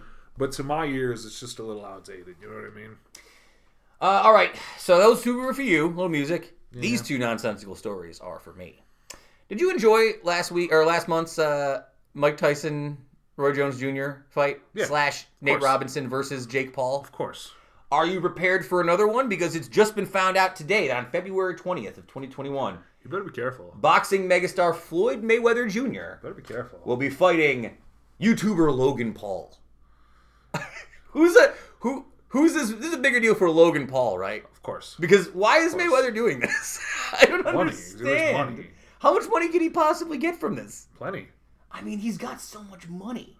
I also think... Since when has anybody who's had a lot of money ever done more? I know. I mean, I just watched his brother beat up like a basketball player. Fine. But it's not the same. It's not the same thing, though. Paul boy? This is a different Paul. That's a different Paul. This is his brother, the less good boxer, versus one of the greatest boxers of his generation. Oh, I thought it was the guy who knocked out Nate Robinson. Oh, no. Because Mayweather is a professional and he's a little older, but I'm sure he's still got it. But, like, still, if you get dogged by one of that man's long right arms, like, you... Here's my thing. When you say why would Mayweather do it for the money, my take is that Mayweather has absolutely nothing to gain and everything to lose. If he gets fluky, if the Paul kid gets a fluky knockout on Mayweather, I mean, at the end of the day, Mayweather will still have all of his money, and whether he can read or not is besides the point. But like, that's pretty damaging to the legacy of a man who's never been beat. As a boxing fan, this doesn't do much for me. No. I'm like disappointed that this is where we've come to. Give me Tyson Fury versus Anthony Joshua or Deontay Wilder or whatever. Give me an actual boxing match. I could do with less like celebrities fighting celebrities. I've already kind of burned out on this after one. Yeah, I for feel sure. like it's not something that I go nuts for. Like you asked me if I like the Tyson Roy Jones fight. Yeah, it was fun because it's like fun to see a thing, and I just try not to think about it too much or get too upset about what it could be or what it all means. You know what I mean? Like it's why do I want to watch these old men fight? I don't know. What was I going to watch otherwise? No, I don't know. And this one's just watch The Office again. Like this one is just for me. Sony Pictures has announced that they are casting the role of Solid Snake in their Metal Gear Solid movie adaptation. They finally found their lead, and it's my boy, Oscar Isaac. Of course it is. Of course it is. A silver screen adaptation of the classic 1990s video game Metal Gear Solid has been in the works for well over a decade. I have said, and I know you don't really know what you know about Metal Gear Solid, the video game, but I will say it's one of the only video games I've ever played that I thought they should turn this into a movie. Because it's a really good story for a video game. The only thing I remember about Metal Gear Solid is a friend of mine, kid that grew up on the street, he had Metal Gear Solid for what I'm guessing was PlayStation 1, unless it was Sega, but that seems crazy. PlayStation 1. So PlayStation 1, he had it, and I would go over there, and in much my tradition with games like that, I would watch while he played. Yep. So I was never very interested in playing, but I can watch it sort of as a movie. And I remember finding it to be really engaging and interesting and being like, oh, wow, this is awesome. So that's always stuck in my brain that I was like, this was a really cool experience from somebody who's kind of watched video games but doesn't really go past that. That was my old man. He liked that game so much that he would be like, are you going to play some more of this game? I want to see what happens. Yeah, right? Like, it's one of those kind of things. Yeah. So we'll see what kind of, like, how it translates to a movie because it is a long video. It's always the thing I wonder with video games. How do you turn a essentially 30-hour video game into a decent 3-hour movie? Should almost make it into a television probably series. Less bottle caps. Yeah, that's true. Less bottle caps. All right, let's do the last two here because I want to get to the end here, and I really need to cover this last story. Okay, cover it. Last week we did a Doomsday Report about monoliths. I'm sad to say that we have to do something we've never done on this show before. We have to retract a Doomsday Report. It turns out a group of artists has taken credit for the monolith that they found in the desert. Also, I don't know if you noticed this, there was like 15 monolith stories that popped up. Because everybody started doing monoliths. Did you see the wild religious people who went out there and like took down the monolith and put up a cross? Yeah. Because they're like, the aliens aren't going to take us. Oh, my Lord. Well, because the monoliths, actually, a lot of people don't know this, they were the source of the 5G. It's true. Yeah. They created the 5G. Oh, yeah. Well, I like that the first monolith that showed up, it was like really impressive. People were like, we don't know where it came from. It could have been here for 50 years. And then the other ones people were finding are like shoddily, like stepped in the ground with like a nail gun. You wonder, even if it was like full on aliens, would people even notice this? You're like, all right, keep it moving, aliens. I don't know. All right, I got a Doomsday Report for you. Okay, it'll be quick. I love it. Pop it in and out. I was reading how one of the most popular commodities to trade, because the commodities markets where you can trade on futures for like oil and coal, various natural gas, things like that. One of the hottest things in the commodities market right now is water. Water being traded like oil and gas in a commodity in speculation for the futures of a lot of third world countries. As climate change comes, anybody remembers the movie Big Short remembers the very impactful words at the end of the movie. So here we go. What they said, All right, I have to cover this story. This may be the greatest news story we've ever covered on this show. I'm not joking. I've been getting ads for those terrible hoodies too. Terrible. Terrible. All right, it's from the Irish Post. Northern Irish woman who married 300-year-old pirate ghost divorced the spirit earlier this week because he was, quote-unquote, using her. Of course. Unreal. They're always this. Listen. Ancient Irish spirits are always trying to use you as a conduit to return to the mortal world to finish what they started against the English. And while it's a noble cause, do not marry a 300-year-old Irish pirate ghost. Okay, so I gotta read this to you guys, okay?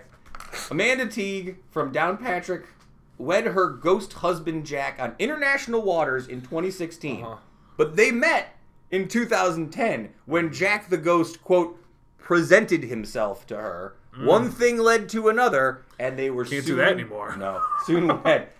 It wasn't long before Amanda started to notice cracks in this relationship, specifically the fact that he was trying to kill her by using her as an energy source. Quote unquote, yeah. Jack was basically an energy vampire. Exactly.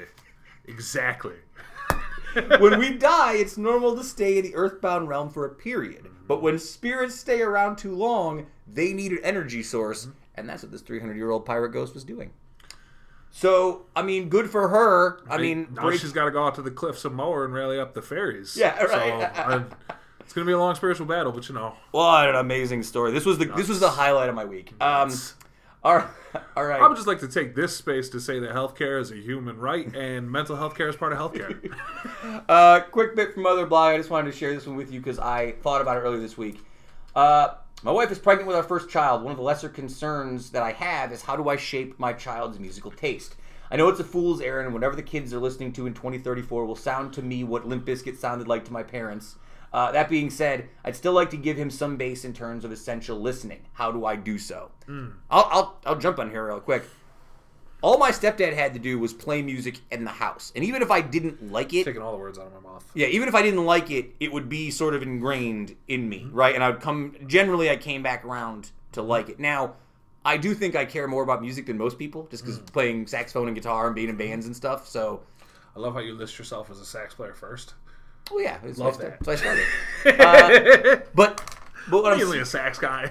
But I guess what I'm saying is, like, even then, when my stepdad would play the Beatles, and I'd be like, "This sucks. Put on Green Day." Well, so I think you hit on a couple important things, and I think you have to, in order to be that way, you have to be a genuine lover of music. You can't do it just because you think that, like, if you use the bands you listen to as a cudgel to prove that you're better, cooler, or more knowledgeable than people, just that, I don't think it's going to work to push that on your kid. You have to be a genuine lover of the music and have it around the house. I've read, being a musician and being interested in music, I've read so many different interviews with various musicians over the years, right? Or listened to them on podcasts or whatever, and one of the things you hear from a lot of people, they're like, man, when we grew up in my house, there was always music on. My parents were always playing these records and listening to this, and it would be Sunday and we'd be dancing and singing around, or we'd be cleaning. There was always music playing. My parents were always really into the music they liked, sing along, dance along, always having it around. And if you're somebody like that, I think your kids will pick that up. Yeah. But if you're trying to do some weird, like, all right, now we're going to sit down and listen to 2112 from front to back, that's not going to hit. I don't think. So just have it on, have it around. The kids will soak it up. And, I can't wait until... This is a Rush household. We play nothing but Rush in this house. All right. Speaking of which, let's get to the Spotify playlist mixtape of the week. Like I was mentioning earlier, so I saw it all over the internet this week. Spotify was putting out people's lists of their top artists of 2020. I was thinking maybe did you save that list to yourself? Did you save that playlist? Yeah, I think so. Because I was thinking maybe I save so I'm such a slow. I am too. I save so many playlists. Well, my thought was for our end of the year pod, we should pick the playlists for that one off of our list of our top 2020 songs. Does that make sense? Yeah, sure. So we'll do like a 2020 that'd be cool. wrap up at the end of the year recap. with our songs that popped in for 2020. So, all right, very cool. This week I am highlighting two songs. One is a new release from one of my favorite bands of the last decade who I don't talk about all that much, Cloud Nothings. Your boys. Love Cloud Nothings. There's been a couple times I've thought about putting Cloud Nothings on my Uticast playlist mixtape because I was listening to them. That's a band you got me into that I like quite a bit. But they're always one of those bands I'm like, I can't. That's his. I'm not, but it's one of those ones where I'm like, I'm not going to put the Cloud Nothings on. Like, if you came in, you're like, yo, I'm putting this Mansion song in here. Like, nah, bro, that's not your band. Putting on Death Loops or whatever. And then the other one is a song called Only You by the artist Yaz. It's an old 80s song. Yaz was actually a member of Depeche Mode and then quit because the song was such a big hit. But this was a song that I was thinking about because I was talking to my sister Kelly, and this was the song that Kelly and her husband got married to. So I think about it all the time. Classic song. You definitely know it if you've heard it. Talk about Ernest. This is a better Ernest song than Harvest Moon by Neil Young. So suck it, Neil Young. Oh man. You know what I think? You know what I think my problem was with Neil Young. Not even a problem because I like Neil Young. He's made a lot of great songs. But being a young Pearl Jam fan, Neil Young was kind of forced at me, and I recoiled up from it a little bit. I'm like, all right. I've been through Hollywood. I don't care much for Crosby, Stills, or Nash, and the adjacentness does shine through. I have more respect for Neil Young than I do love for his specific songs, if that makes sense. Maybe I'll put Neil Young on the playlist this week. What's the one Neil Young song that I always laugh about is Old Man. That's like when I get drunk and I start being a jerk, I'll start singing Old Man like Neil Young just by myself. Old man, take a look at my life. I'm just constantly. That song. I hate that song. Is that him? Like you. Yeah, I hate that song. God, one of the worst. Not into that. Shout out to Mike Kupiak, who used to sing that to me when he was also drunk. All right, shout out to Ron Klopfanstein. Thank you once again for coming on the show. We appreciate you. Hope you enjoy your holiday season. Shout out to Heather Waz, who I gotta check in with her at least once before. You gotta check in with her. I gotta check in with her once before. Over here every week, so much, all the time. Once we get that vaccine, dirty word. That's really it. Again, folks, Handshake.City, Utica.com. Check out all the stuff we got. Handshake.City bundles going out this week, I think. So yeah, flying out. And if Justin K working super hard, getting everything together, and put all that stuff together. And that's it, folks. Sayonara. You will catch us here next week. Spotify, Apple Podcasts, Stitcher Podcasts, Twitter, Facebook, Instagram, SoundCloud. Take it over the web. Sayonara, humanoids, keep it tight. Woodstock lives. Tape machines are rolling. We will see you next week. We are desperately out of time. Here on another episode of Uticast. 18 shopping days till Christmas, folks. Better start now. Play my music.